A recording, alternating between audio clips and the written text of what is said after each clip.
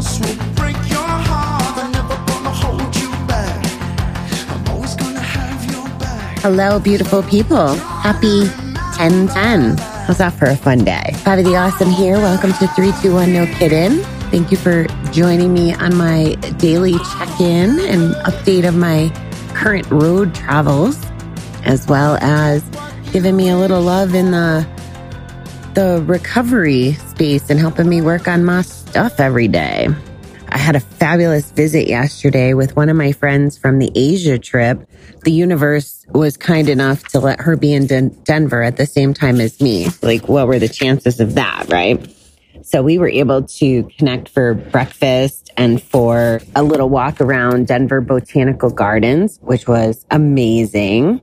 If you ever have a chance, I highly recommend it. And they definitely need some support. COVID's kind of wiped out quite a few of their income streams this year, as with everywhere else. But I see this one being near and dear to my heart as a flower child. So, yeah, it was a great visit. We caught up, but also the beautiful thing about a lot of my friendships and relationships now is we don't have to agree on everything. However, what we talked a lot about yesterday was about our core values and our ideologies, and having people in our lives with similar ideologies helps us keep our positive bucket full, because we don't always feel like we're in turmoil or that we're going against the people we love and care about. And it's okay to cut strings from those of us who don't line up with us. We don't have to agree with everyone. And we just have to decide, how people fit in our lives.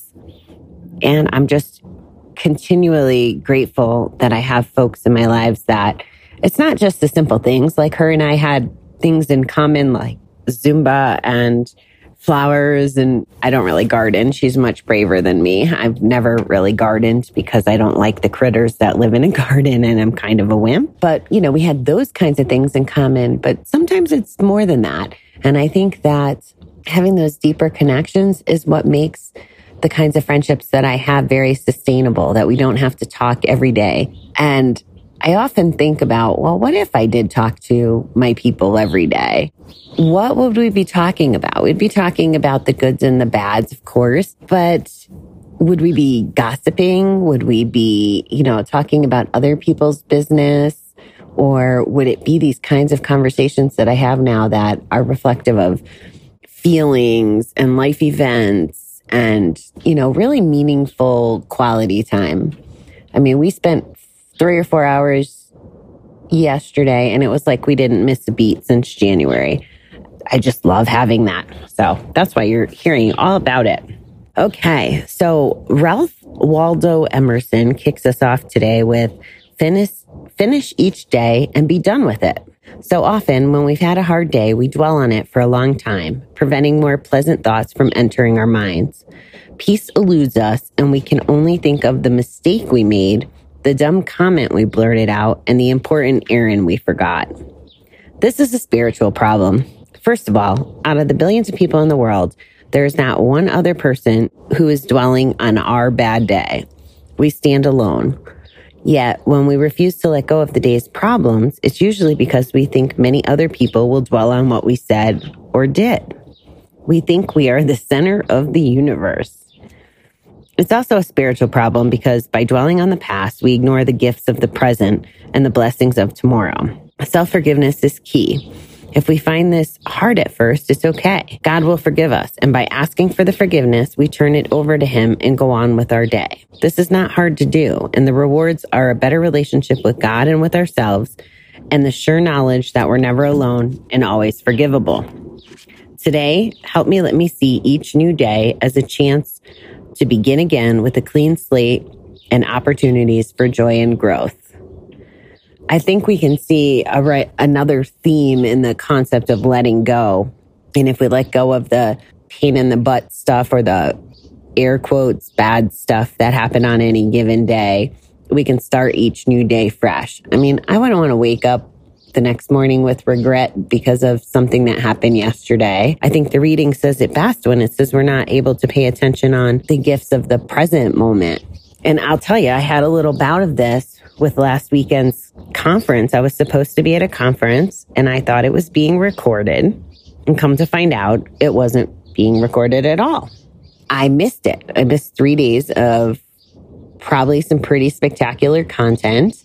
And I was beating myself up for not paying attention, better to the format of the conference. And, I was kind of getting hard on myself. And where I ended up landing was, well, I can't change it. So why am I getting upset about it? I was actually a little more disappointed in the company that I was supposed to be going to the conference for, that they didn't record it. And then I even had to let that go. And what ended up happening is I'm going through a little shift right now. I really, as you know, want an RV and really want to just downsize and minimalize my life because I don't really care about things. I don't need my huge apartment. I don't need to be home based anywhere in particular now that I'm working for myself. So because this conference, even though I missed it and I was sad on the inside, what it allowed me to do was to drop out of the program because I didn't, now my ideals don't line with theirs. They thought that they should force us into being there by not recording it. And I think that I paid good money and they should have recorded it. So difference. So now I'm dropping out of their program, which then allows me to have more money towards the RV that hopefully I will be buying in the next couple days. So, which also gets me aligned for dealing with tomorrow. I can start working on my life as I vision it this upcoming year, just with a little fast forward button. And I'm okay with that. I'm fine going fast because that means that I'm getting one step closer to building my recovery playgrounds and helping more people and making a better difference in this world. So the opposite of that would have been to be really frustrated and bitchy and whiny about missing the conference. And yeah, I definitely had a bout of that. Don't get me wrong. But I eventually let it go. And here's what happened, guys. Not only did I feel better because I let it go, but I actually came across someone who was kind enough to send me recordings of the audio. So now I have access to the information, but I wasn't locked up for 3 days because I thought I was making a really good choice by choosing to spend time with people I care about than being on a virtual environment on someone else's agenda. So I felt pretty good about that decision about missing it in the first place. So that's kind of where I landed on that. So what is it that you're hanging on to on any particular day? Are you carrying around any baggage that happened from a couple bad days ago or even yesterday? I would challenge you to ask yourself, is it serving me? Did you bite off your spouse's head or your child's, or did you not get your to-do list done? I mean, what does that look like for you? And are you taking it as an opportunity, or are you letting you get in your own way? Because I'll tell you something else. If we dwell on that crap, we're not mentally preparing ourselves for the next day to accomplish what we want to accomplish because we're too busy just dwelling in it. And I'm not sure that we can move forward at any great speed or care if we do that. So I enjoyed this reading for the reminder of the letting go. Peace eludes us and we can only think of the mistakes we made. So don't you want to live in peace? I know I want to live in peace. That's why I've been giving myself so much grace. It's okay that I'm running around, even though there's a shit ton of work I could and should be doing. I'm trying to find the balance of that. And what has really shown up for me on this trip is this is absolutely the way I want to live. Not necessarily in people's houses in my own place, which is where the RV comes in, but I want to spend my time doing what I enjoy doing, like visiting the flowers and feeding the squirrels and visiting with friends and family and going for bike rides and just exploring the world with my eyes open. And I'll go back to, this is a gambling podcast, right? An addiction podcast. And if I was gambling, I would not have this opportunity. There's no way. I mean, I could see the story playing out a little different where it's like, okay, I'll buy an RV and that'll drive me to all the different casinos I want to visit around the country. Well, how long do we think that's going to last when I'm a gambling addict and would never walk out with money? So it's not sustainable. But now with a clear mind and a clear, vision, I know that I can use my efforts to enjoy things and that I'll get more done. And it is sustainable because I'm not gambling, because I don't lose the time gambling. I don't lose the money gambling, and I don't hurt my relationships. I mean, I would not be having quality talk relationships if you guys didn't help open me up the last year. So I'm very, very content at the moment. I'm sitting here watching two squirrels play catch me if you can in the trees. And they're really flipping cute. They're cute as long as they're maybe 5 feet away or more. And I know some people have views that squirrels are like rats, but I think they're kind of fun. So that's what I got for you guys today. Happy 10/10. I'll be working my way out of Denver soon. My family has left, so I'm minding the cats in the house and all that fun stuff. And now I'm just going to try to get myself a little bit into work mode for today and tomorrow. I am going out with someone I've never met before tonight. One of the ladies from my class we're not even in that class anymore. So in our group, in my new circle of friends, one of which that I'm co-authoring a book with. So I'm looking forward to meeting her in person. We're going to go to dinner in what looks like a charming little restaurant tonight. So that's pretty exciting.